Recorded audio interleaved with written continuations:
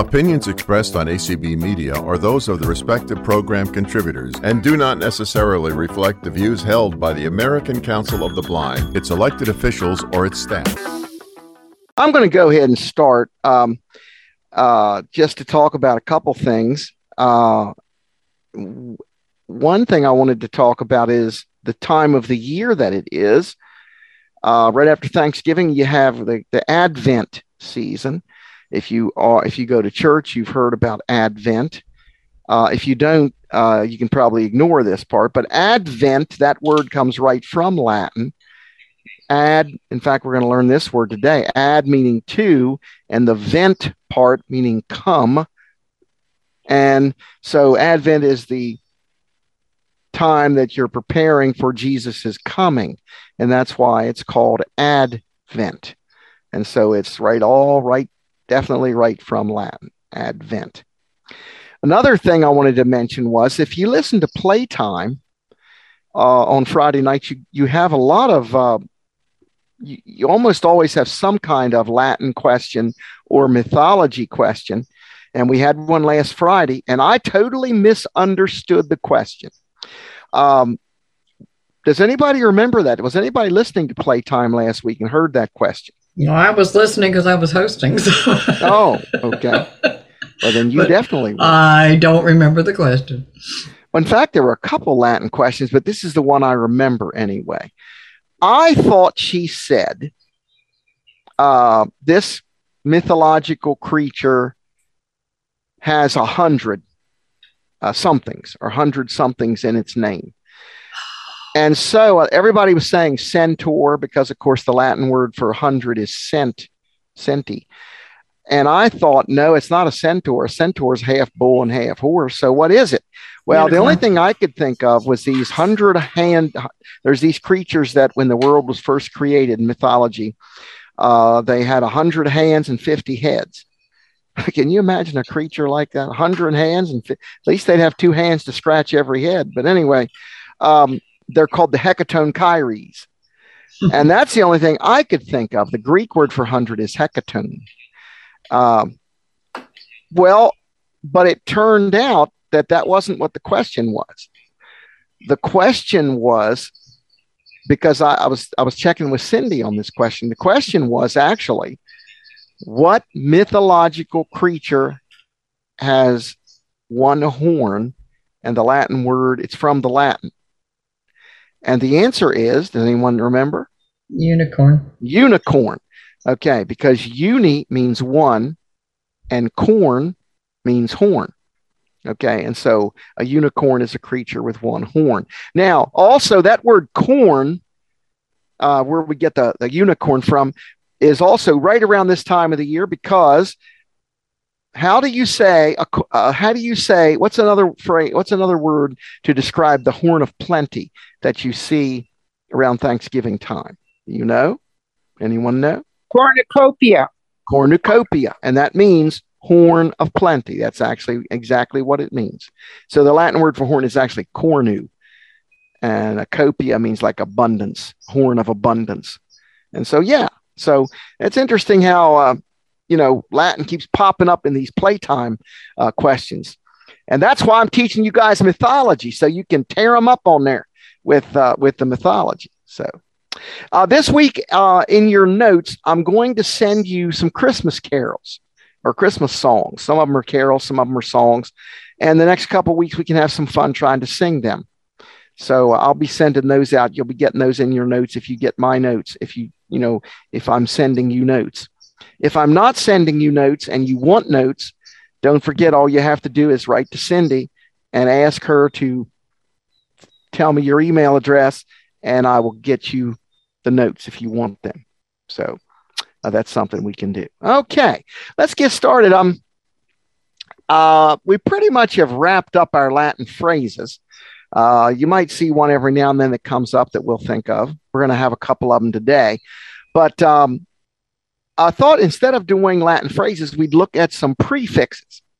And then we'll look at some suffixes later on, and we're going to look at Latin prefixes and Greek prefixes because they all come into English, and you never know when you're going to see one or the other.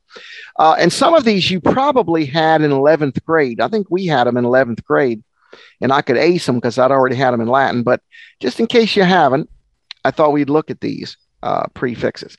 And the first one is, and these will be in your notes this week, is ab, A-B. It can be written AB, it can be written ABS, or it can be written A. It can be written all of those ways. And it means from. Now, can anyone think of an English word that would have this prefix in it?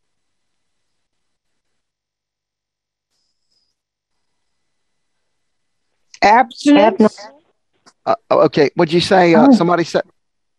I said abstinence when you don't drink. You're exactly right. Abstinence, meaning you hold yourself from it. Oh, you keep yourself from it. That's actually what it means. Yes, good. This is good. Chanel. Yes, Chanel. I was thinking abscess for some reason, but there's also you said abstract? Did you say? No, I said abscess, but that doesn't make any sense. How do you spell it? ABSESS. Oh, abscess. Abscess. Okay. Wait a minute, are you thinking of the word that has a C in it? ABSC? Oh, maybe. Yeah. I don't know this for sure, but I believe that comes from Greek. But that's not a bad guess, though. I mean, it's hard to say, and I'll try to find that out this week. But I don't think that comes from this. But I think that comes more likely from a Greek word like obsessum or something like that. What does absolute come from? From this. Absolute means loosened from. Believe it or not. What about if something, we talked about abstain. If you abstain or you hold yourself back. What about abnormal? If you know somebody that's abnormal, they are away from being normal, right? no. What if you abhor something? That means you shrink from it. Abhorreo, to shrink from. You abhor it. You shrink from it. And one last word that I could think of was avocation. What is your avocation?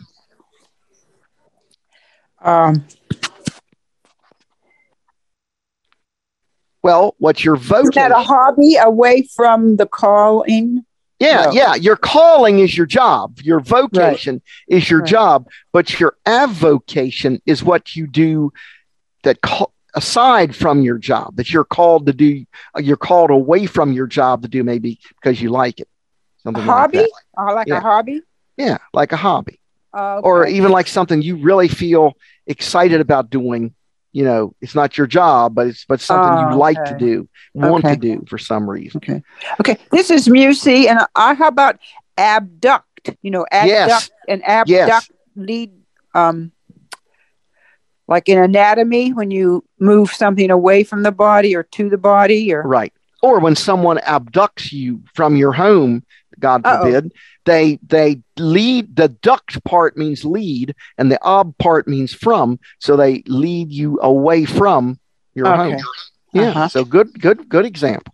Good example. Would work with abdominal, where the body is your house or your domicile? Yes, I think probably you're right. I do think you're right about that. I don't know that for sure. That might be actually abdomen. I have a feeling is a Greek word. But your guess is pretty darn good, and it's good enough that it makes me think it's worth looking into. I actually think abdomen is a Greek word, if I'm not mistaken. But Gary, Alexa says that abscess comes from Latin. Does it say what words? And that I can't find, and that S is often spelled SC. Did it tell you what the two parts are? The ab would be from. What would the cess be? I couldn't get I'll find out. Well, we're getting this new Braille Sense, and it has a very good dictionary with Latin derivatives and things in it. So I think I can do even better. Would that be the same root as in cesspool? Well, I was thinking that too. So, yeah, I mean, I was thinking that too, maybe. So let me try to find that out this week, and we'll try to get back to you next week on it. Gary, what about abstract? Yes. What is an abstract? It's something taken from an article, maybe it's like a summary of an article drawn from the tract part. Tract part means drawn. There's an example of where the preposition is abs, abs, and then the tract is the drawing from. It's easier to say abstract. That's why that S goes in there than to say abstract or, something like that. So that's why these prepositions have several endings, or these prefixes have several endings, because it makes it easier to hook them on to the main word. And so sometimes you might see AB, sometimes you might see A, sometimes you might see ABS. And that's called assimilation, when the prefix makes itself similar to the root that it goes with. She also said that abdomen came from Latin, but didn't elaborate. I'm trying to think where I saw the word abdomen recently, and I was thinking it was in Greek. Okay, she did. We'll find out. We'll check on that this week, because that's good stuff to know. And I'm sorry I don't know it, but I'll check on it. All right, what about the next prefix and these will all be in your notes again, AD. AD is actually the opposite of the one we just had. It means toward or to. And some words I thought of were, and by the way, that usually it is written AD, but it can also be written, I have one word here where the AD changes to AN, and that's the word announce, meaning to speak to someone. But we also get advocate. If you're an advocate, you call someone to you to work for you, perhaps like a lawyer or somebody. And adhere. If something adheres, it sticks to. Yeah. By the way, if you know that, you can learn in science what I used to have trouble with before I took Latin. What's the difference between cohesion and adhesion? Cohesion is when like substances stick together, together, where adhesion is like unlike substance sticks to another substance, stick to. So, anybody think of other words for with this word odd or add? Did you say ad hoc? Advice. Well, ad hoc, yes. That's where you have two words, add to and hoc this, or to or for this, a committee that is, yes, it's exactly that same word. The thing is, these words here that I'm giving you, these prefixes, when they're prefixes, they're joined right to a word. Like adhere. When they're prepositions, they are separate words. And in the case of ad hoc, you have a preposition plus a word, this. Would anticipate be something like that? Or probably would anticipate? Yeah, I was thinking. No, actually, anticipate comes from my next one. So keep that in mind. And when we get to it, you'll see. That's a good guess, though. That's a good guess. What else? How about adjacent? Adjacent means lying near. The adjacent part means lying, and the odd means near. There are a lot of them that I don't even know if I know all of them. Anyone else have one? Advice. Advice. Yes. To,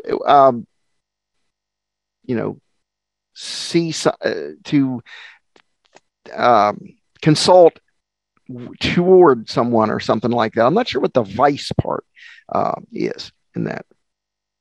Vision as in a synonym for knowledge? Yeah, I wondered about that. Yeah, I wondered about that. So give knowledge to someone. Right. Mm-hmm. What else? Well, let's do the next one. Ante. A-N-T-E. Meaning, anyone want to guess?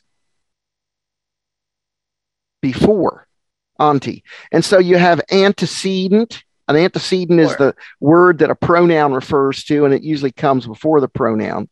For example, this is my friend. She is blah, blah, blah, whatever. The word friend is the antecedent of she. So there's a Latin phrase, antebellum. We didn't talk about that phrase before. What does antebellum mean? Do you know? Before the war. Before the war, yeah. And what war do they mean when they say that? The Civil War. The Civil War, yeah. So if you hear about an antebellum house, it means a Civil War house. Okay, also anteroom. an ante room is like a waiting room, the room before you get in to it. Now, one that I thought came from it, but then when I saw the spelling, I was a little unsure, is the word antipasta. Antipasta is what you eat in a restaurant before you eat the pasta. So it's like the salad or whatever, but it's spelled A-N-T-I.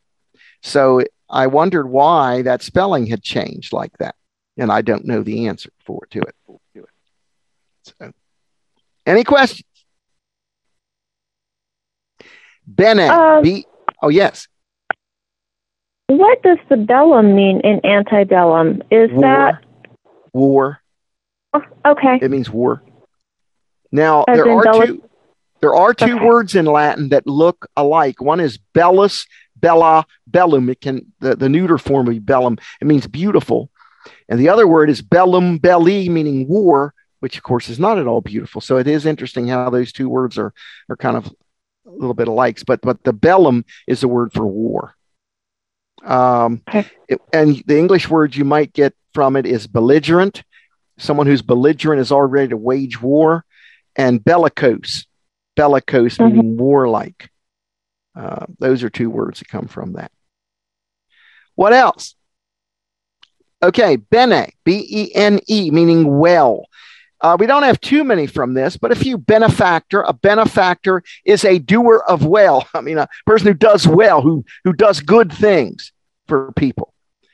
By the way, the opposite of bene is male, meaning bad. So like a malefactor is a person that does bad things. Benefactor is a person that does good things. Benevolent. If you are a benevolent person, you want good. You want well, if you want to say it that way. Whereas if you're malevolent, you want bad from them. And then benefit. If you do something that benefits people, you do good. You want something that does good for them, does well for them, whatever you want to say. I don't think there's any other. I can't think. Benediction. Benediction. Okay, benediction. What is a benediction? What is a benediction? It's like a blessing, you give, that at the end of a church service, and, it comes from, a good saying, really. That's exactly right. Exactly right. And by the way, a malediction is a curse. So a benediction is a good saying. A malediction is a curse. So very good. Yeah. Good word. Yeah. Good word. I'm just trying to think if I could think of any other. I'm sure there might be, but I can't think of them right now. B-I, or B-I-S, can be written either way. It means twice or two. So bicycle, a bicycle is two wheels.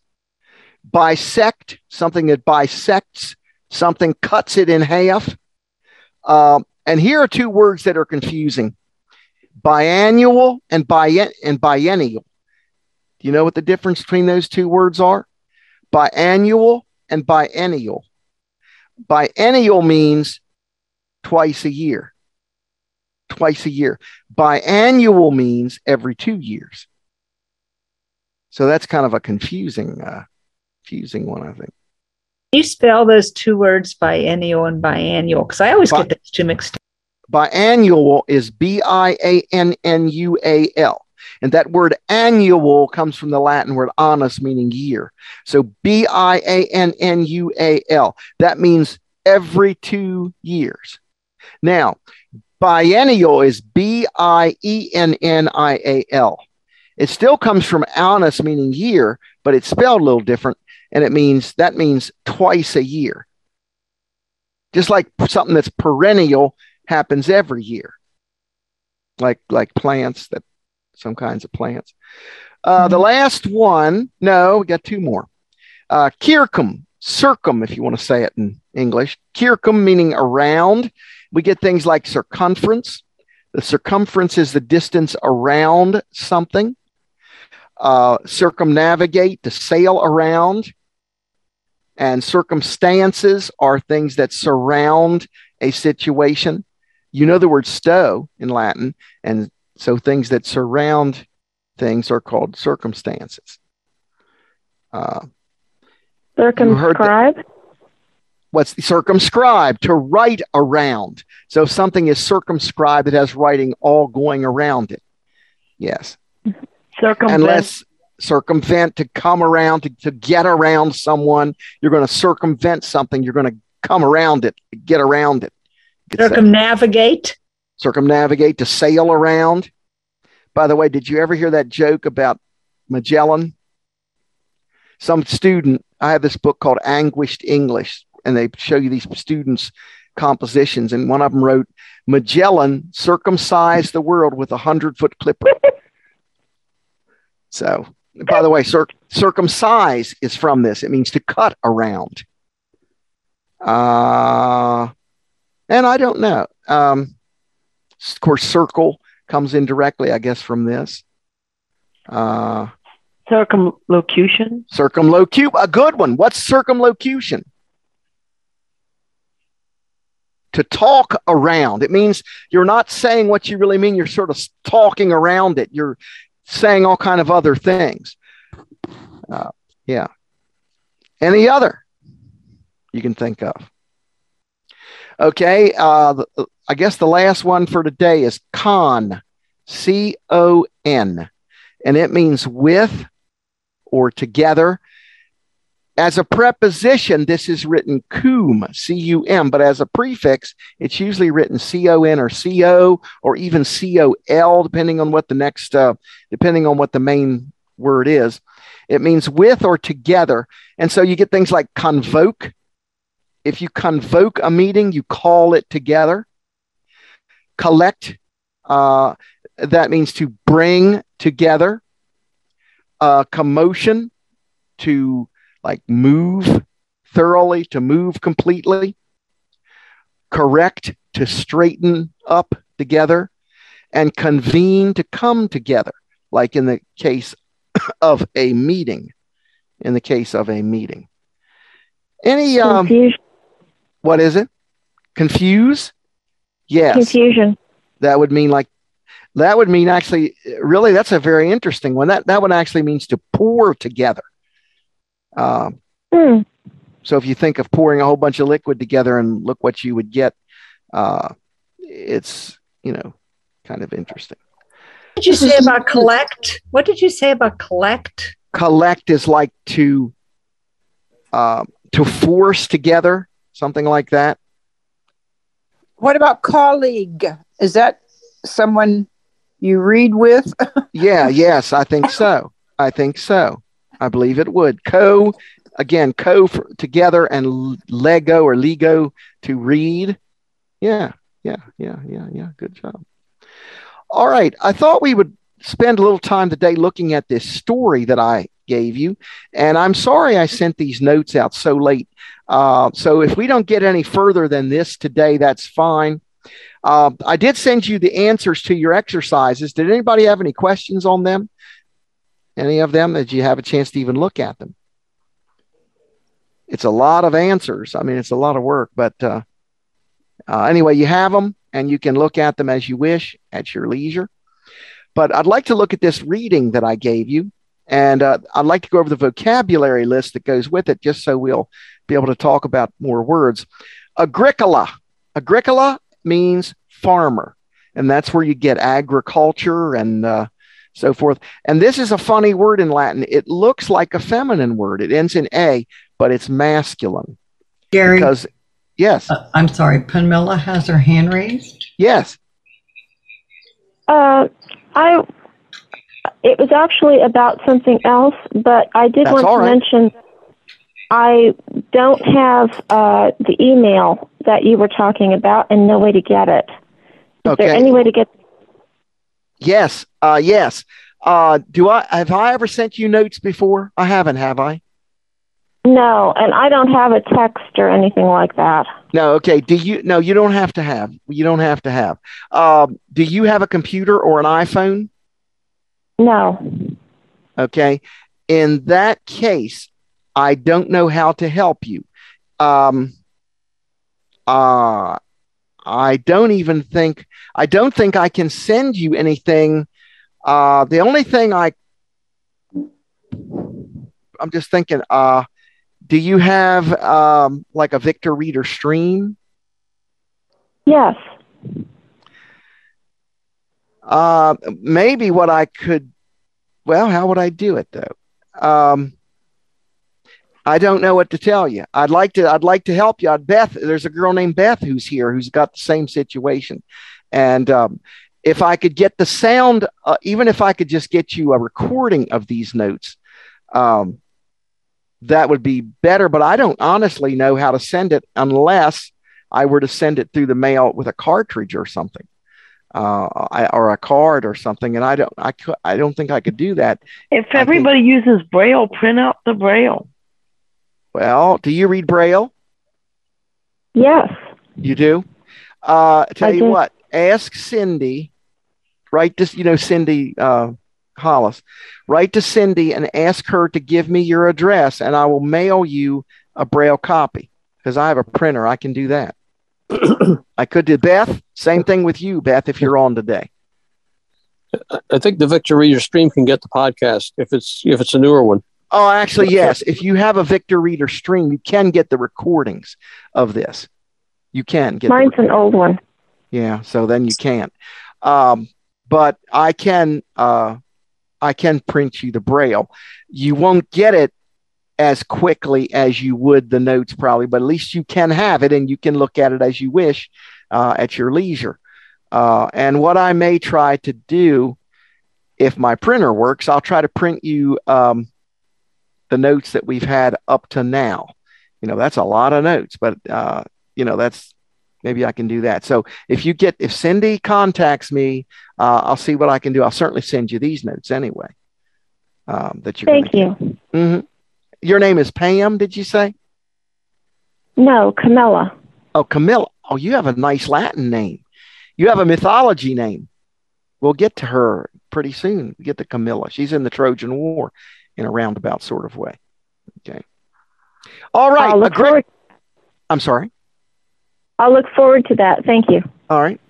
Agricola, as I said, means farmer. Where is the story? I'm looking through the notes. It's after the exercise. Oh, it's after the exercise. Yes, it's in the notes I sent out yesterday. Okay. Maybe I'm looking at the wrong set. But is it before the mythology and after the exercise, maybe? Yeah.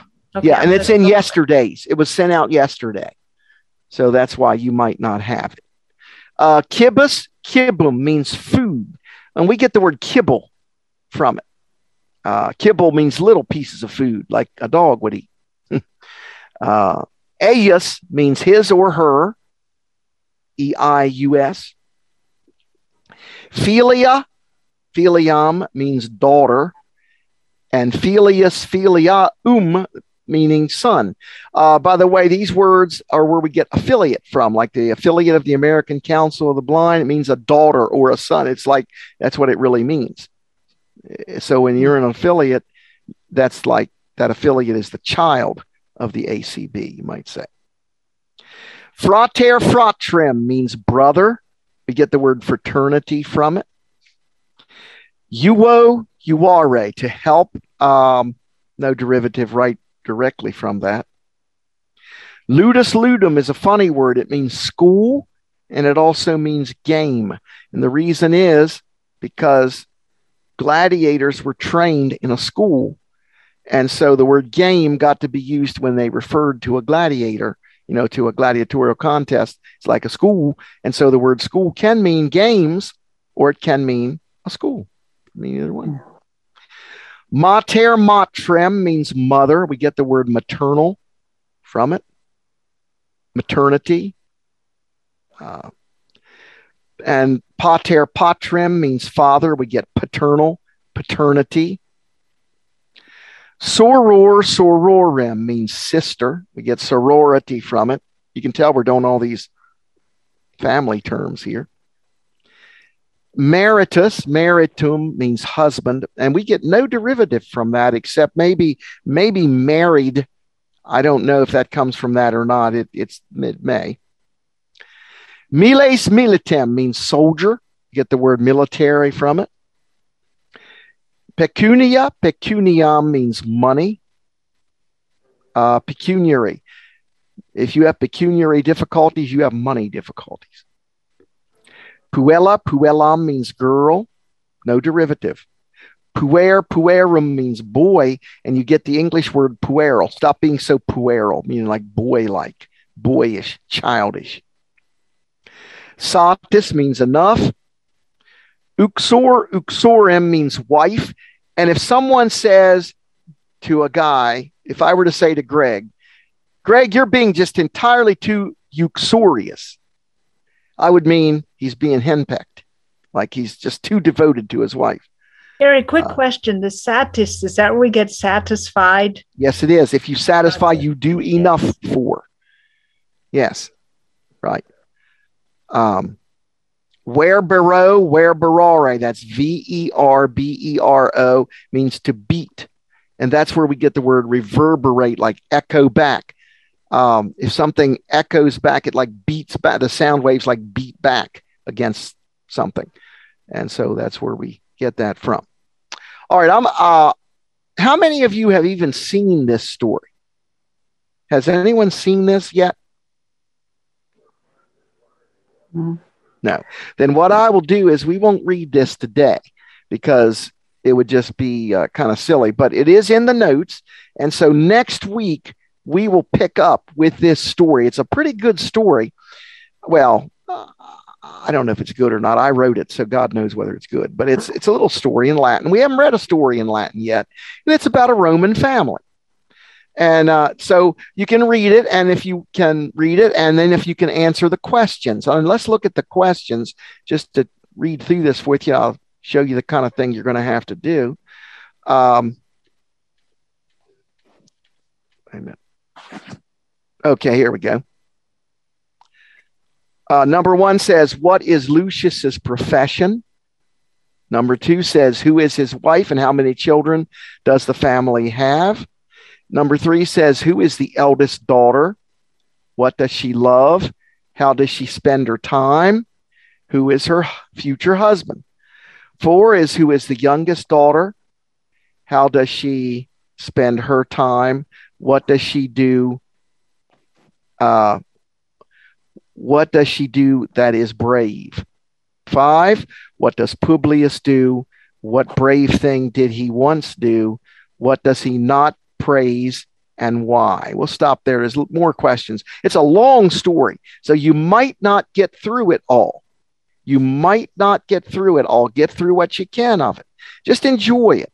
Now, as you read it, the best thing to do when you read a story like this is to read the entire sentence aloud and read it like, even if you're reading it aloud to yourself, read it through, each sentence through, kind of under your breath so that you can hear it. And that way you'll get a feeling for the sentences. But just do what you can with it. Have fun with it. I'm going to send you notes out, which are going to have a lot more in it than this. But if you look at this, that'll be enough for you to do for next week if you want to try to do that. If you want to do that, we'll work on this story. And also, I'm going to send you Christmas carols. I'm going to send you some Christmas carols so we can have fun with that too. Anybody know what time it is? Mm-hmm. It's 4:33, I think. Yeah. Okay. I think we'll go ahead and start our mythology today. Continue with that. And we were talking last week about the beginning of the Trojan War. And we had gotten into the thing about the draft dodgers, but let's just go back and review a little bit about this. First of all, we said that the main cause of this war was a wedding. Can someone tell me a little bit about that? How would a wedding cause a war? Does anyone remember that? And by the way, this is in Edith Hamilton chapter part 4.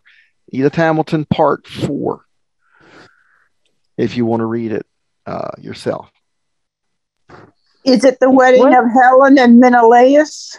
Or no, not the wedding of Helen and Menelaus. It's the wedding of it's the first mixed marriage on record. It's a marriage between a god, or rather, a goddess, a minor goddess, and immortal.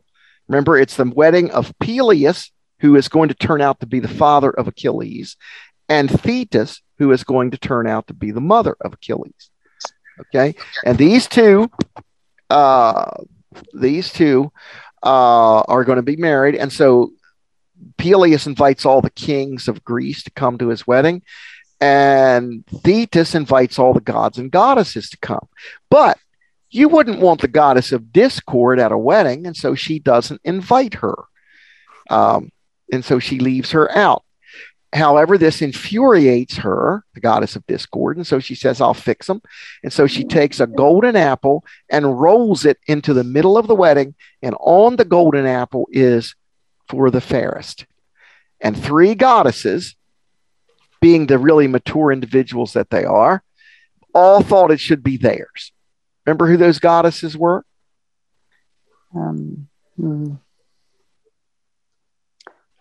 Hera,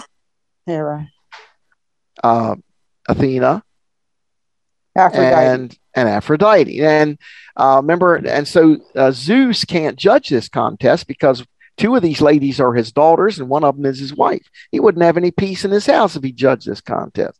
And so he says, okay, I know a guy got a good eye for women. And that's this guy, Paris. He's a Trojan prince who has been put out of his kingdom and put up on a mountain to be a shepherd, because when he was born, they dreamed that his mother was giving birth to a firebrand or to a torch that would set the whole of Troy on fire. And so they put him out. And but right now he's a shepherd up on the hillside. And I told you last week it would have been a funny thing. He's sitting up there watching his sheep, and all of a sudden 3 naked goddesses appear in front of him. And he has to decide which one is the fairest. And remember, he picked Venus because she kind of, all of them bribed him, but she kind of flattered him and told him he could have the most beautiful woman in the world for his wife if he picked her. Now, the most beautiful woman in the world at that time was who? Helen of Troy. Yeah, Helen of Troy, who, by the way, is not in Troy. She's in Greece, and she's happily, the little catch is, yeah, it's all right to say, I'm going to give you the most beautiful woman in the world as your wife. The trouble is she already was married. She was married to a king, or a prince, if you want to call him that, Menelaus, and she's married to him. And so if Paris is going to have the most beautiful woman in the world as his wife, he's going to have to steal her away. And so he goes to Greece, and he sweet talks Helen and flatters her and acts kind of stupid over her, and finally convinces her to run away with him.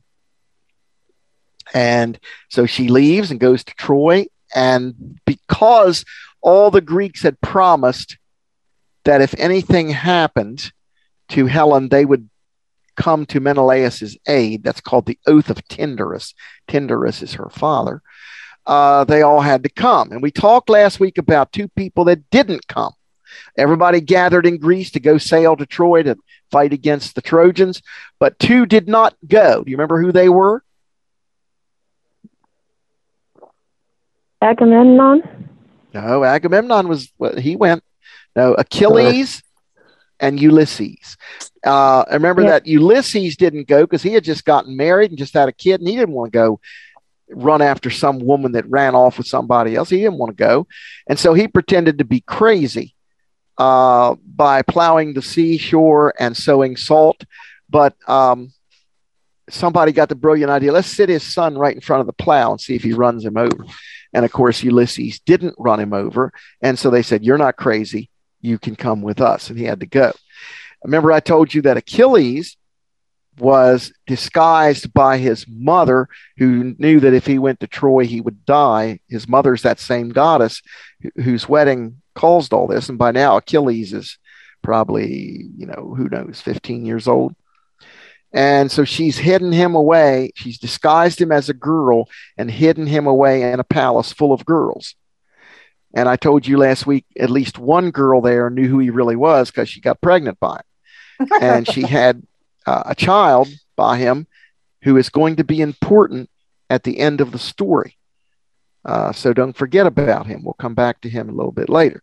But I told you about Ulysses coming up with a way to find out which girl was really Achilles. And this is a very sexist thing. We wouldn't think We would think this is stupid today, but he basically pretended to be a peddler and put a whole bunch of stuff out. Some of it was for girls and some of it was for guys. And all the girls went over and looked at all the stuff, dresses and the necklaces and all that stuff. And the Achilles, who didn't care anything about that, went over and started fooling around with the shields and the swords and the spears. And Ulysses said, "You're not a girl. You got to come with us."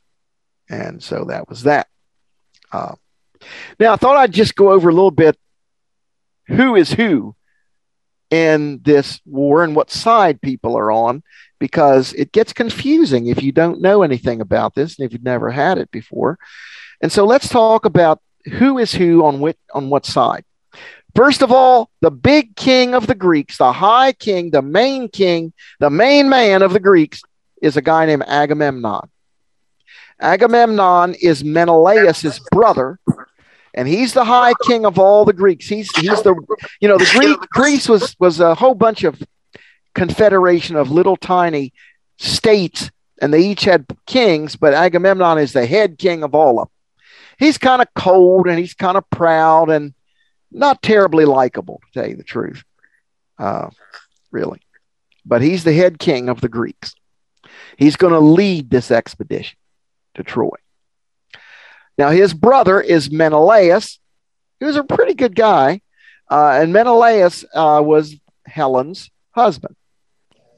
And so it's kind of handy if your wife runs off to have your brother be the head man of the Greeks to get the army together and lead the army against the guy that took her away. So Gary, Menelaus, it is 22, dear. Thank you. Okay. Achilles. We talked about him a little bit. We just talked about how he got exposed as, how they found out who he really was. But there's a thing about Achilles you always should remember. He's a Greek. He's part God, part mortal, and he's only vulnerable in one spot. Does anyone remember that? Mm-hmm. He's only vulnerable where? It's the heel. Yep. Heel. And that's why we talk about people today having an Achilles heel, meaning that's the part that you can be wounded. That's how you can be hurt. That's the part of you that's weak, you could say. And so that's Achilles. Achilles is kind of, he's very strong. He's a very good fighter. He's a very brave man, and he's rather nice, but he's kind of dumb. You get the impression. Not real bright. Really emotional. Kind of reacts with his, emotions and not with his brains. And you'll see a lot more of him. A very good fighter. Very good fighter. You want him on your side. All right, and those are the Greeks. Oh, no, one more Greek. Ulysses, also known as Odysseus. He's called by two different names. Sometimes he's called Ulysses. Sometimes he's called Odysseus. And what do we know about him? He is the cleverest of the Greeks. Very smart, very sly. Whenever a clever trick has to be thought of, he'll think of it. It is he that's going to come up with the Trojan horse with that strategy. So very bright. So Greeks, you got Agamemnon, the high king. You got Menelaus, his brother and the husband of Helen. You've got Achilles, very good fighter, but his heel can be wounded. And you've got Ulysses, who is very bright, very clever. All right, and then you got one other person I should mention, and that's Helen. And Helen is a slippery character, okay? You get the impression that if you knew Helen, you would either have wanted to strangle her or you'd have wanted to kiss her, one or the other. Very beautiful, very seductive, very dramatic, you could say, but not much. She's sort of an airhead in a way, except she's very bright. I mean, she's very, much more in the know. For example, there's one part where she knows that all the Greeks are in the Trojan horse, and she imitates all their wives. And so she knew them well enough to act them out. She was hoping to, to kind of just fool them a little bit, just to have some fun with them. So she imitates all their wives. Although it's kind of clever, kind of funny. Anyway, but she is very slippery. She starts out being a Greek, then she runs off with Menelaus. With Paris, and stays in Troy for 10 years. And at the end of the Trojan War, she goes back with her husband, goes back to Greece, and lives happily ever after for the rest of her life, and dies, presumably healthy, as an old lady in her bed. It somehow doesn't seem quite fair, but that's the way it works out. Menelaus swore up and down he was going to kill her at the end of the war, but she fascinated him and basically said, it really wasn't my fault. I was bewitched. The gods made me do it. And she convinced him, and she was so captivating and, seductive that he took her back, and they lived happily ever after, I guess you could say. All right. Trojan side. That's the Greeks. Trojan side. Priam. Anybody know who he was? Priam. King of Troy, or King of whatever. Troy. King of Troy. Very good. By the time this story takes place, he's an old man, but he's the king of Troy, has 50 sons and 50 daughters, mostly by the same wife, we're told. A rather likable character, really. King of Troy. Okay. Hector. Now, this is a funny one. Hector is the most likable character in the entire story. And whenever his name is mentioned in either the Aeneid or the Iliad or anything else, people start like almost shedding tears because he's very likable. He's very noble. And yet he's going to die. And he's going to die. And he does die. And he deserves a better fate than that. There's a very tender scene in the Iliad where he and his wife meet between battles, might say, and she has their little son with her, and he gets ready to embrace his son, and it scares the little boy because he has his helmet on. And so he takes his helmet off and kisses his son, and he says a prayer, "May this boy be king someday of Troy." And of course, if you know the story, that prayer is not going to get answered. At the end of the war, they're going to take that kid and throw him off the top of the palace and kill him. But, Hector, when you hear his name, get ready to shed tears. I mean, that's the way it is. And yet, interestingly enough, as nice and as good a character as he is, we get an English word from his name that doesn't mean that at all. If you Hector somebody, what do you do to him? Have you ever heard that expression? If you Hector someone, you harass them. Yeah, you yell at them. You yell at them. And the reason that word comes from his name is there's a scene in the Iliad where he yells at Paris for being a coward. And because of that, that's where we get the expression to Hector someone, even though this is the most likable character in the whole story. More likable than the gods, more likable than anyone. All right. Aeneas.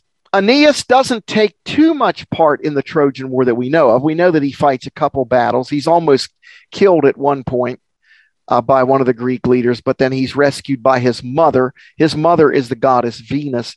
And so he is going to escape from the Trojan War. I mean, after it's over, he will escape. He will go to Italy. He will be the forerunner of the Romans. He won't found Rome, but he'll found a city from which another city will be founded, from which Rome will be founded. And he's another very likable character, even though he's from Troy. Okay, then let's talk about the goddesses, gods and goddesses. What side are they going to be on? Because, this is mythology. The gods and goddesses got to take sides too. They can't just be neutral. Zeus is going to try to be neutral. Zeus will try to be neutral as best he can, but he's got his wife henpecking him, and he's got his daughters trying to get him to change. And so it's pretty hard for him to be neutral. And there's one scene in the Iliad where his wife tricks him into taking his eyes off the battle. And when he does that, she changes everything around. And so he tries to be neutral, but he doesn't quite succeed. Hera, Zeus's wife, she's going to be for the Greeks because because Paris didn't pick her to be the most beautiful. Remember, Paris is a Trojan. Oh, I didn't mention him, did I? Paris is a Trojan. I didn't mention him. Yeah, remember, he's the one to run off with Helen. And he's kind of like the Mick Jagger of mythology. You know, he thinks he's hot stuff. He thinks he's handsome. He thinks he's God's gift to women. And yet he doesn't have too much upstairs either. I mean, he's just kind of an airheaded type of guy. He's not brave. He's not a good fighter. All he is just stuck on himself, you might say. And he's the one that runs off with Helen. His other name, he sometimes is called Alexander. Sometimes he's called Paris. Sometimes he's called Alexander. All right. Now we said Hera is on the Greek side because she didn't get picked to be the most beautiful. Athena is going to also be on the Greek side because she didn't get picked to be the most beautiful. Aphrodite, though, will be on the Roman side, on the Trojan side, because her son is Aeneas. Neptune will be on the Greek side because the Trojans once cheated him. He built the walls for Troy and they promised to pay him, and then they welched and didn't pay him. And so he hates the Trojans, and he will be on the Greek side. Apollo will be on the Trojan side. I'm honestly not certain why, but he will. Now, they all gather then to get ready to go fight the war in Greece at a place called Aulis. We don't even know where Aulis is, by the way, but presumably it's somewhere near where you would sail across the Aegean and the Black Sea to get to Asia Minor, to get to Turkey. And so all the ships are there. They have all these ships that are lined up there to sail over there and fight the Trojans. And by the way, that's where you get that famous line, Christopher Marlowe, who says, "The face that launched 1,000 ships and toppled sacred Ilium," meaning Helen. No. And so they got all these ships ready to sail. But guess what? The winds won't blow. Well, here's why. Right before they sailed, Agamemnon, remember, he's the king, top king. He got a powerful hunger for some deer meat. He got a powerful hunger for some deer meat. I don't blame him. I like deer meat myself. So what did he do? He went out hunting and saw a deer, took his bow and arrow, let fly with one, killed that deer, and had him a good steak that night. Well, he had no way of knowing that deer that he killed was sacred to Artemis or Diana, whatever you want to call her. And so she got angry because he had killed her sacred deer. Now, there was nothing written on that deer that said, "Don't kill me, I'm Diana's deer." There was no way the guy could have known that he was killing a deer sacred to Diana. But anyway, he did. And so what did she do? She stopped the winds from blowing. And you can't sail very far if you don't have wind, in those days especially. It would be like somebody siphoning all the gas out of the gas tanks today or whatever. And so they can't go, and they're just sitting there. They can't sail to Troy, and they don't know why. And so they ask a guy named Calchas, Kalchas. He's the Greek priest or Greek seer. They say, "What's the matter? Why aren't the winds blowing?" Well, he says, Agamemnon killed a deer that's sacred to Diana, and Diana will not let the winds blow unless Agamemnon brings his daughter here to Troy and sacrifices her to Diana. If he will do that, the winds will blow. Well, you know, Agamemnon's kind of in a mess here. He can't write back to his wife and say, "Dear, send our daughter here. I'm going to sacrifice her." He knows his wife wouldn't let that happen. So instead, he makes up a lie. He writes to his wife and says, "Get our daughter ready to come to Aulis, here where we all are. I'm going to marry her to Achilles." So his wife gets all excited and dresses their daughter up, and sends her out there to Alice, and Agamemnon, when she gets there, Agamemnon says, "Dear, I'm sorry, it's a mistake. You're not getting married, you're getting buried.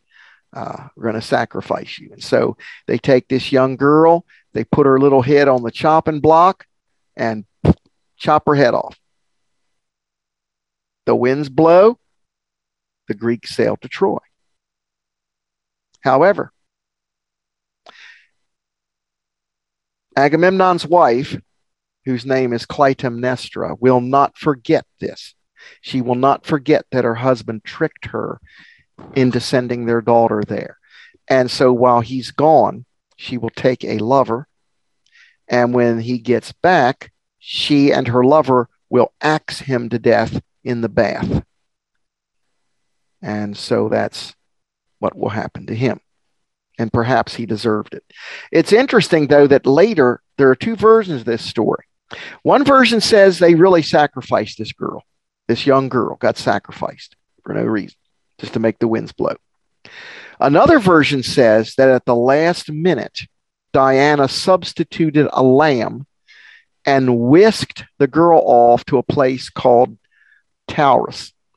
And many years later, her brother will meet her and take her back to Greece after the Trojan War is over. However, whichever version you believe, the Greeks thought they had sacrificed her. They thought that she had been killed. They had no idea that she was still alive, if she indeed was. And this other version probably was invented because even in those days, they thought that's pretty hideous to sacrifice a girl just so winds will blow. But it's kind of interesting because Diana is a goddess of hunting and young girls and all, and yet she insisted on this girl being sacrificed to her. So it's a weird story. And I suppose it shows that there's just a little memory of when human sacrifice was practiced. Gary, you have 3 minutes and a hand raised. You have a hand raised. And yes. You see? Yeah, I can look it up, but does that daughter have a famous name or anything? Yes, her name. I'm sorry. Yes, her name is Iphigenia. Oh, that's right, Iphigenia. Iphigenia. Iphigenia. Yeah, because there's a famous play, isn't there? Yes, there is. Iphigenia among the Taurians. Okay. That's when her brother goes and rescues her long after the Trojan War is over. Okay. Iphigenia among the Taurians. That's one play, anyway. I don't think there's another play, but I don't think there's a play about her sacrifice. I don't think there is. We're going to get done. I'll tell you what, this week I'd like you to work on your story. And I've sent the notes out. You probably got them late yesterday. If anyone doesn't get them, let me know. And if you want anything from me and you're not getting stuff from me already, contact Cindy and she will do it. Thank you very much, Sheila. Appreciate your help. And I'll talk to you guys next week, and write to me if you have any questions.